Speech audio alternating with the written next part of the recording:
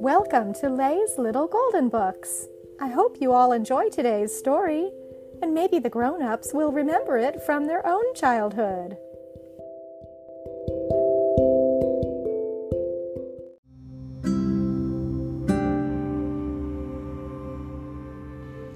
Barbie and the Scavenger Hunt by Mary Packard, a Little Golden Book.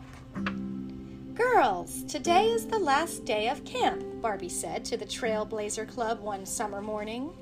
"So I have something fun planned, a scavenger hunt." After breakfast, the campers gathered in pairs around Barbie. Barbie handed each pair a list. "The first pair to find everything on this list wins," she said. "In an emergency, use our whistle code. 3 short toots and a long one. And don't leave your buddy, okay?" Within minutes, Skipper and her friend Jen had found an aluminum can and a bottle cap. Skipper pointed toward the forest. "We'll find the pine nut we need up there," she said. Just then, the girls heard their friends Tina and Rachel calling them. "Come see what we've found," Tina shouted. "Go ahead, Skipper," said Jen. "I'll wait." "Look, a 4-leaf clover," said Tina. "Too bad it's not on the list," added Rachel. "It will bring you good luck," said Skipper. "Maybe you'll win the scavenger hunt." "How are you doing so far?" asked Tina. Skipper opened her bag to show Tina and Rachel what she and Jen had found. "I'd better get back to Jen now," said Skipper. "Hey, where is she? Jen?" Jen didn't hear Skipper calling. She had gone into the forest to find the pine nut they needed. It smells good in here," she said. As she reached down for a pine cone, a rabbit scampered by. Jen ran to follow it.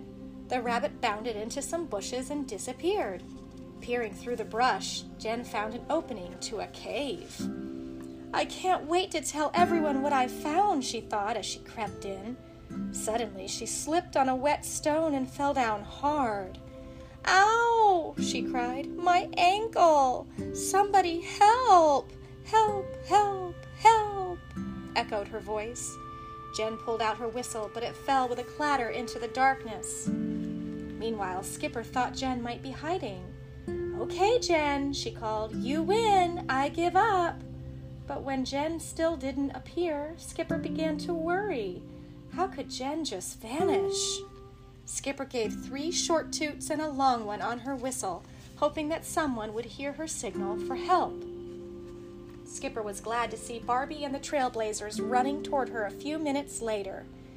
"I can't find Jen anywhere," Skipper cried. "You were right to call for help," said Barbie. "Now I'd like 2 Trailblazers to stay here in case Jen walks by," she said, "and the others to come with Skipper and me."